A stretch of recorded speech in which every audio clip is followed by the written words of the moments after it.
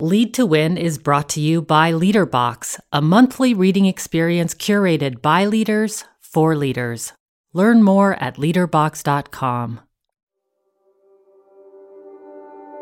On a bitter cold January day, women and girls from around the country gathered at a courthouse in Lansing, Michigan. Some were athletes, others were high school students, some white, some black, some married, some single. Most had never met before, but they had one thing in common. They had all been sexually assaulted by the same man. Larry Nassar, who had been the USA Gymnastics national team doctor and a physician at Michigan State University, had pled guilty to 7 counts of sexual assault. The women were there to make victim impact statements at his sentencing. Nassar had been accused of assaulting dozens of young athletes, all girls, including at least 4 Olympic gold medalists.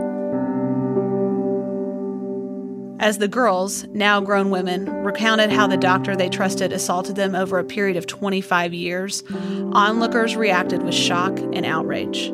How did this happen, many wondered? How could this abuse go undetected for so long? However, the abuse was not undetected, according to some reports. There were credible claims that trainers and coaches had received complaints about Nassar dating back years. But he was highly trusted and highly valued by trainers, coaches, and administrators. According to one victim, a trainer responded to her complaints by pointing out that Nassar was a world-renowned physician and that his abusive behavior was a legitimate medical treatment. Nassar's work was so highly valued that in 2014, the president of USA Gymnastics said he was instrumental to the success of the team, both on and off the field of play. When complaints escalated, Nassar was allowed to quietly retire from the team. But he simply continued to molest girls at other institutions. To date, some 250 women and girls have come forward, many alleging that their complaints were ignored or covered up. But this isn't a story about Larry Nassar, an obvious sexual predator. It's a story about the leadership culture that surrounded and enabled him. We've seen similar stories involving child abuse in the Catholic Church, in the case of Penn State, and in the case of Harvey Weinstein.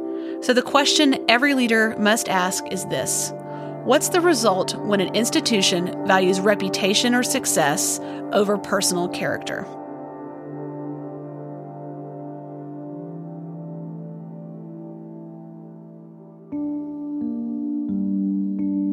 Hi, I'm Megan Hyatt Miller. And I'm Michael Hyatt. And this is Lead to Win, our weekly podcast to help you win at work, succeed at life, and lead with confidence. In this episode, we're going to talk about the character of a leader. This is obviously a very timely issue because all of us want to be successful as leaders. But sometimes we face situations that pit our desire for results against our better values. And in this episode, we'll help you recognize that temptation and do the right thing, even when it's costly. By doing so, you'll avoid doing damage to your organization and your reputation, and you'll build a lasting legacy of success. To start off, we'll explore some of the questions surrounding the culture of our organizations and our character as leaders. And in the second half of the podcast, we'll ask a really hard question: how good can we really be?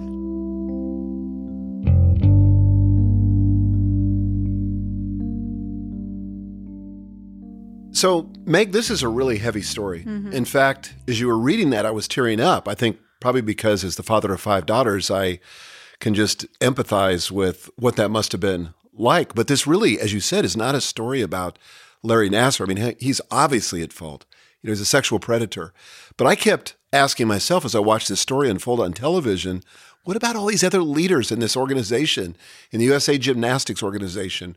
Where were they? Why wasn't anyone speaking up in the midst of this? And I know in retrospect it's easy to cast stones, but I think it's a cautionary tale for all of us. I think so too. That it's not these outliers like the Larry Nassar. I mean, obviously they need to be dealt with, but it's all of us. What kind of organizations, what kind of cultures, what kind of world are we building? We all have responsibility in that. And it begins with us. Right. It's really about what are we willing to tolerate and allow on the way to success. Great point. I think that's the big question. So on the flip side, what actually constitutes good character?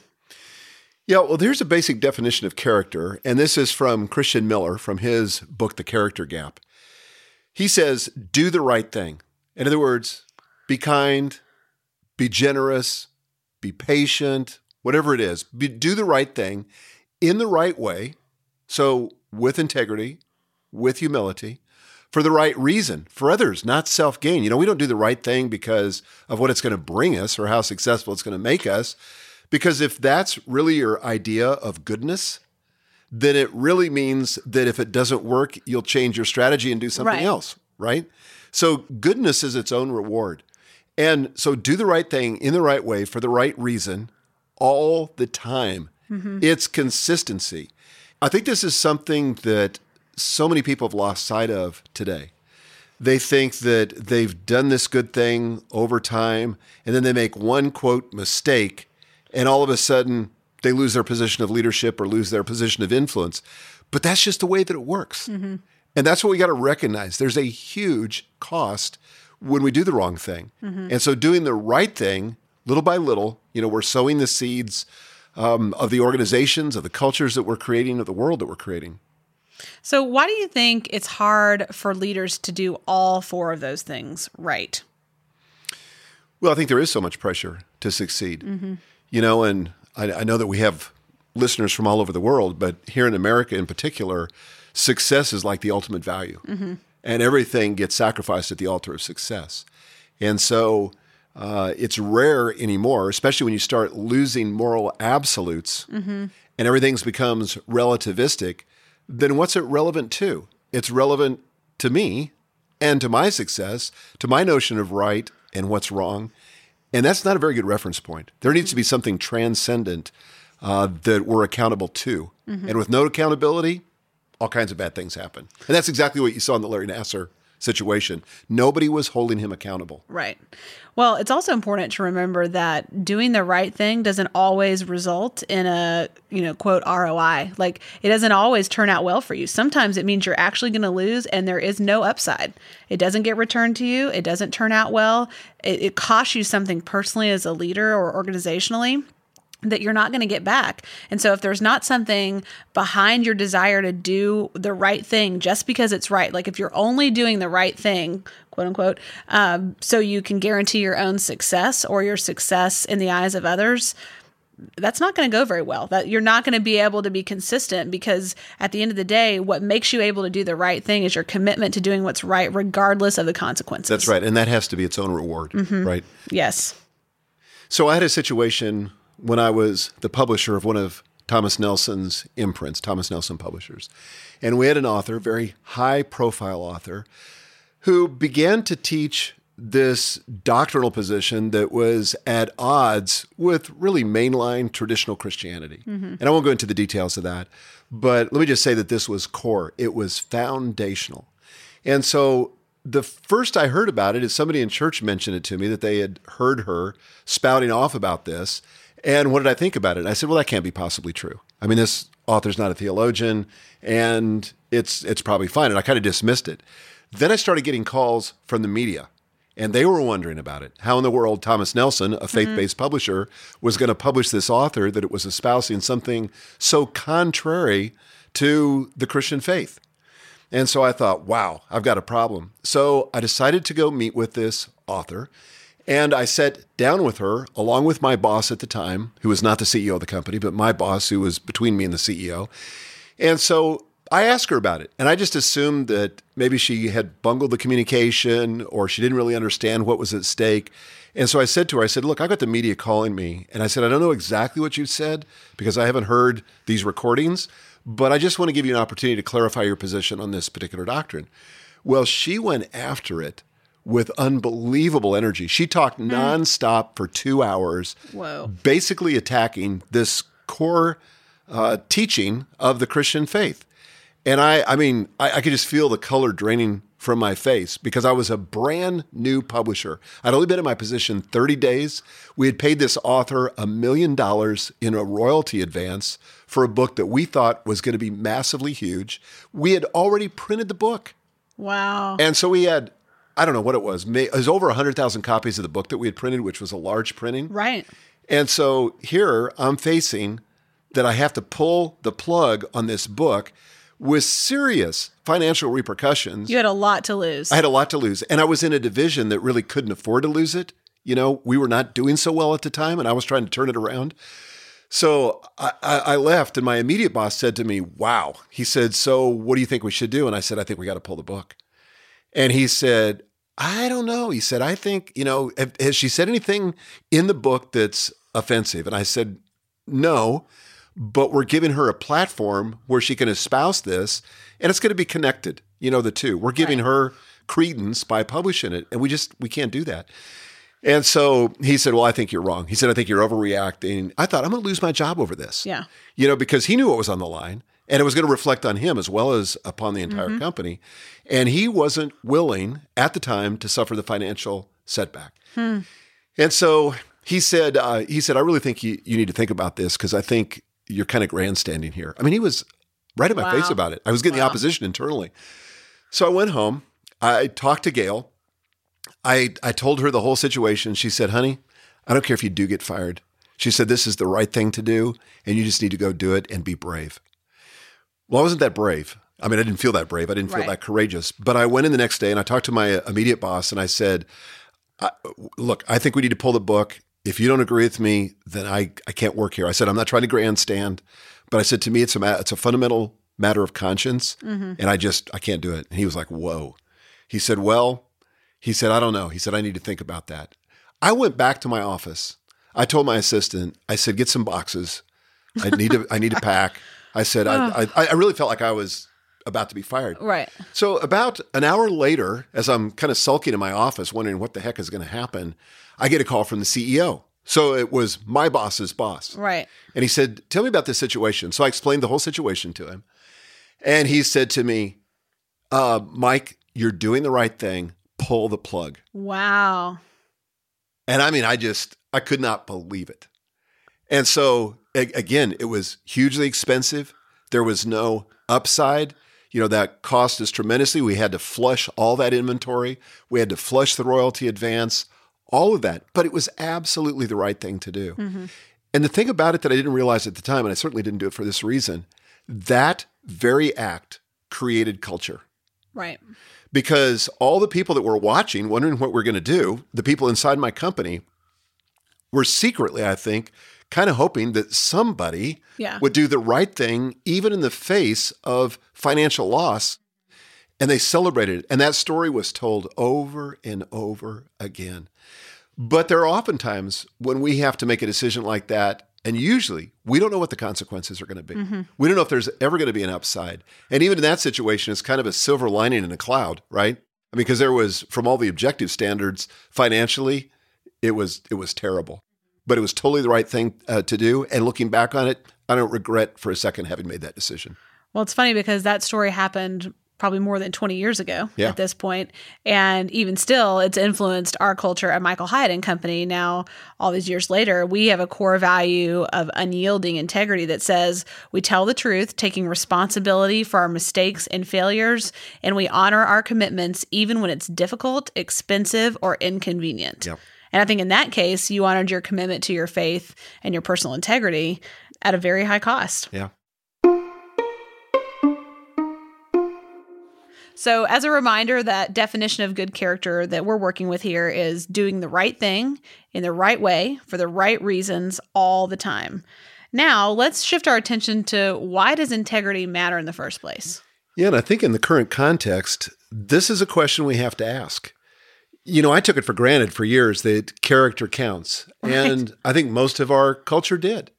And yet we've seen the steady erosion of that over time. It's probably the most pronounced in politics. I think this is why people are so cynical about the political sphere, because they see that people will say anything or do anything to get elected. They'll do anything or say anything to stay in office. But we've seen it also in Hollywood. We've seen it in corporate America. We've seen it, sadly, in churches. We've seen it in a lot of places. But I think so often we place the priority on success. And again, another corporate story I had, we had another executive in another company I was working at who was one of the highest performers in the company. And he consistently beat his budget. He was known for the fact that he could deliver the numbers. And yet then I find out that he's doing these things like calling some of the female staff in the middle of the night, saying incredibly inappropriate things to them. And for a while, nobody was reporting it. And then it bubbled up to me. Yeah. And, in those situations, you go, how could this be tolerated? Well, it's like Matt Lauer. Right. Exactly. Yeah. And I mentioned it to my boss in that situation. And he said, well, do you really have any proof? I mean, he just poo-pooed it. It's like people really don't want it to be true. They don't want it to be true. Yeah. Because it costs and in fact, the first question he asked me, he said, you realize he's producing $15 million worth of profit for this company every year. I mean, that should impact the decision. That's our price. Right. That's our price. And I said, yeah, I know that, but this is unacceptable. I have female staff that are complaining to me about this. Right. And this wasn't the only situation. So, eventually we did fire him, but it wasn't easy. Why?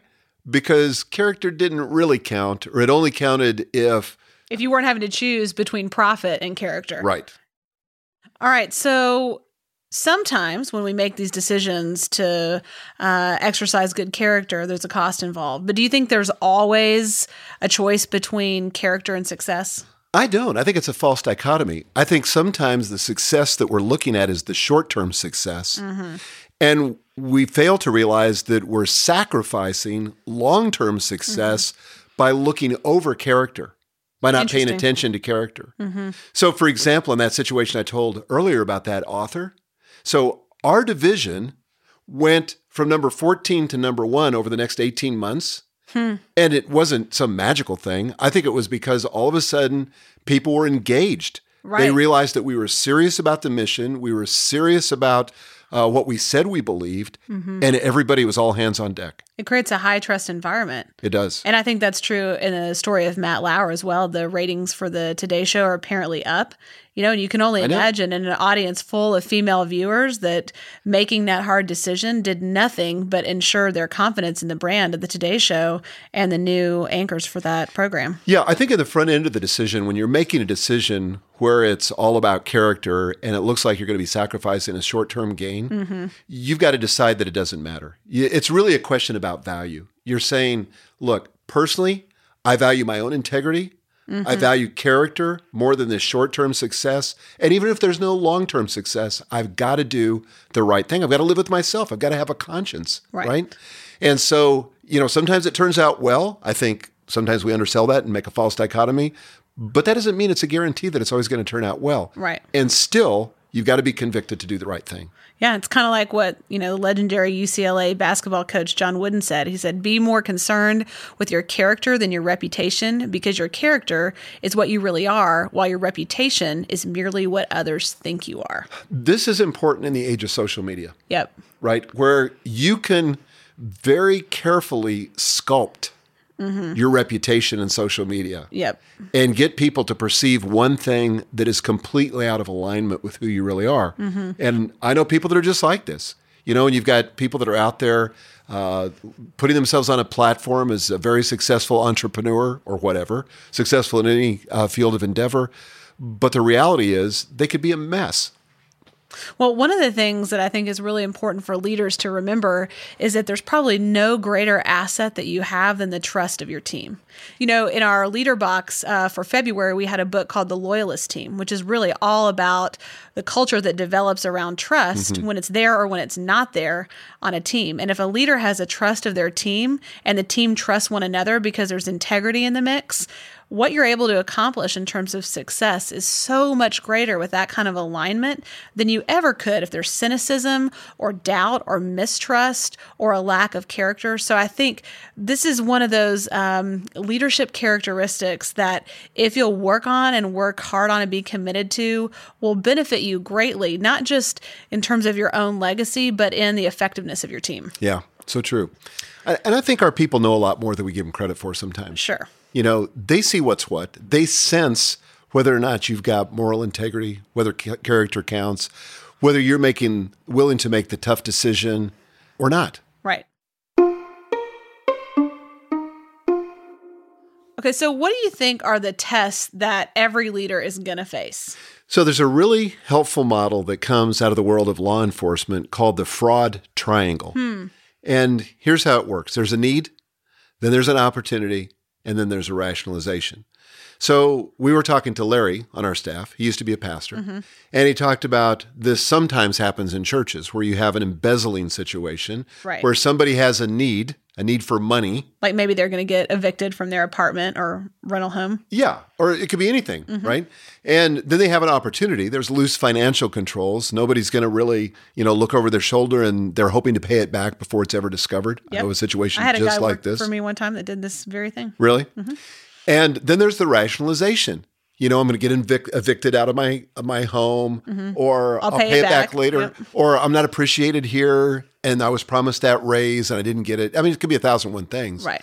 But anytime you start falling into that kind of thinking, we're not talking about the people out there. We're talking about the person in here, because all of us are just one stupid decision away from bankrupting ourselves morally and negatively impacting our legacy, our families, our organizations, and all the rest of it.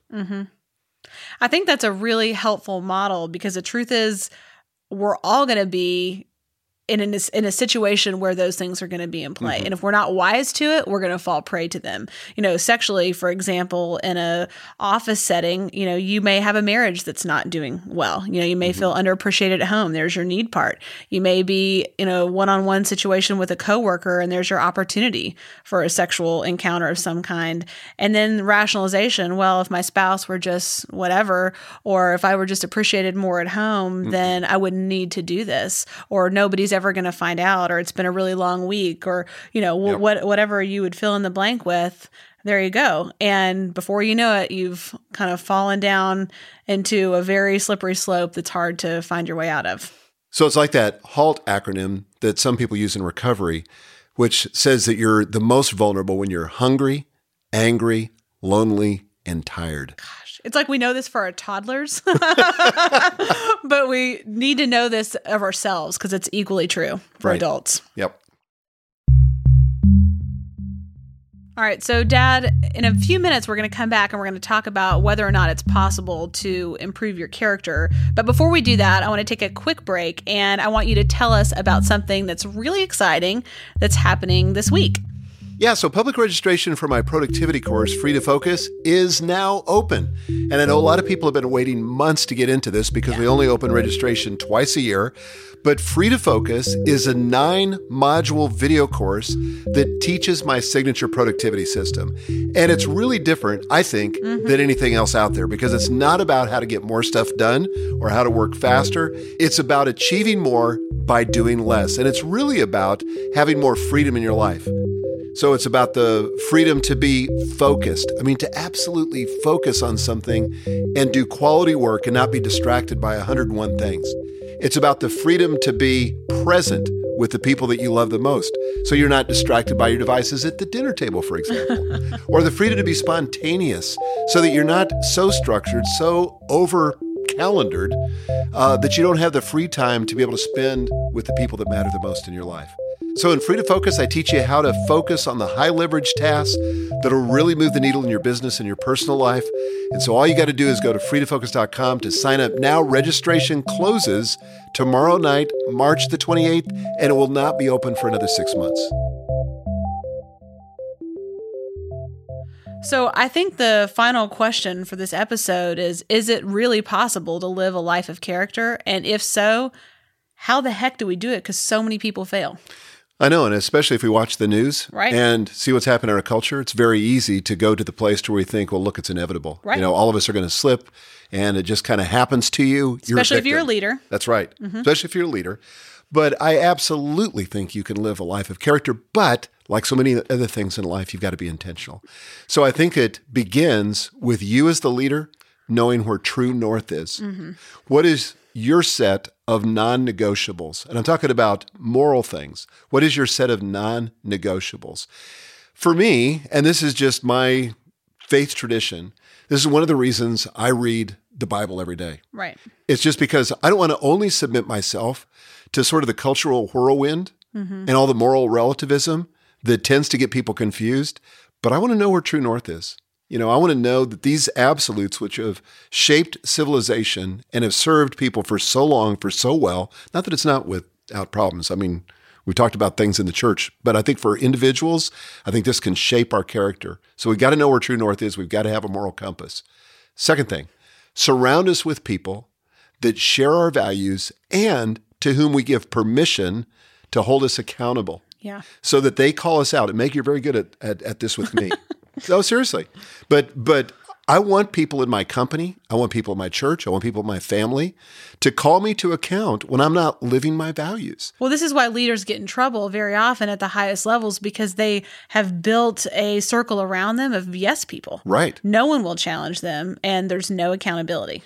Well, that's one of the things that I'm the most proud of in my family is that I have definitely not built a family full of yes people. You guys challenge me constantly. Yeah. And if I get a little bit of out of alignment with my character, you guys are the first ones to call me out on that. And I appreciate that very much. But I think it comes down to, and this would be the other part of doing it intentionally, it's as simple as making the next right choice. Right? And if you can do that over a long period of time, just train yourself. It's like anything else. It's like any other habit. I don't think about some of the basic habits like brushing my teeth. That just comes natural because I've trained myself to do it. Frankly, a pretty unnatural act, but I've trained myself to do it. But the same thing is true with these moral choices. That as you make the right decision, it gets easier over time.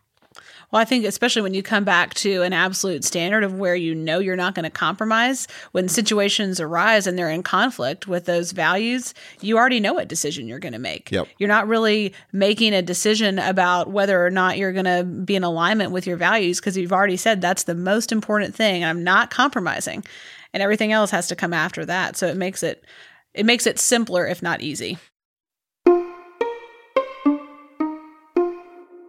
Today, we've talked about the character of a leader, and we've discovered that character is a non-negotiable aspect of great leadership. As we come in for a landing, I just want to remind you that it's always best to do the right thing, even when it's costly or inconvenient. You do have the courage to make good choices. So, Dad, do you have any final thoughts for us today? Yeah, we started by talking about Larry Nassar, and it's very easy to see that situation and focus on him. And we started by saying that all of us have a role. The reason there are Larry Nassars in the world is because a lot of us who are leaders let that happen. A lot of us who are leaders let that happen. And we can't let that happen.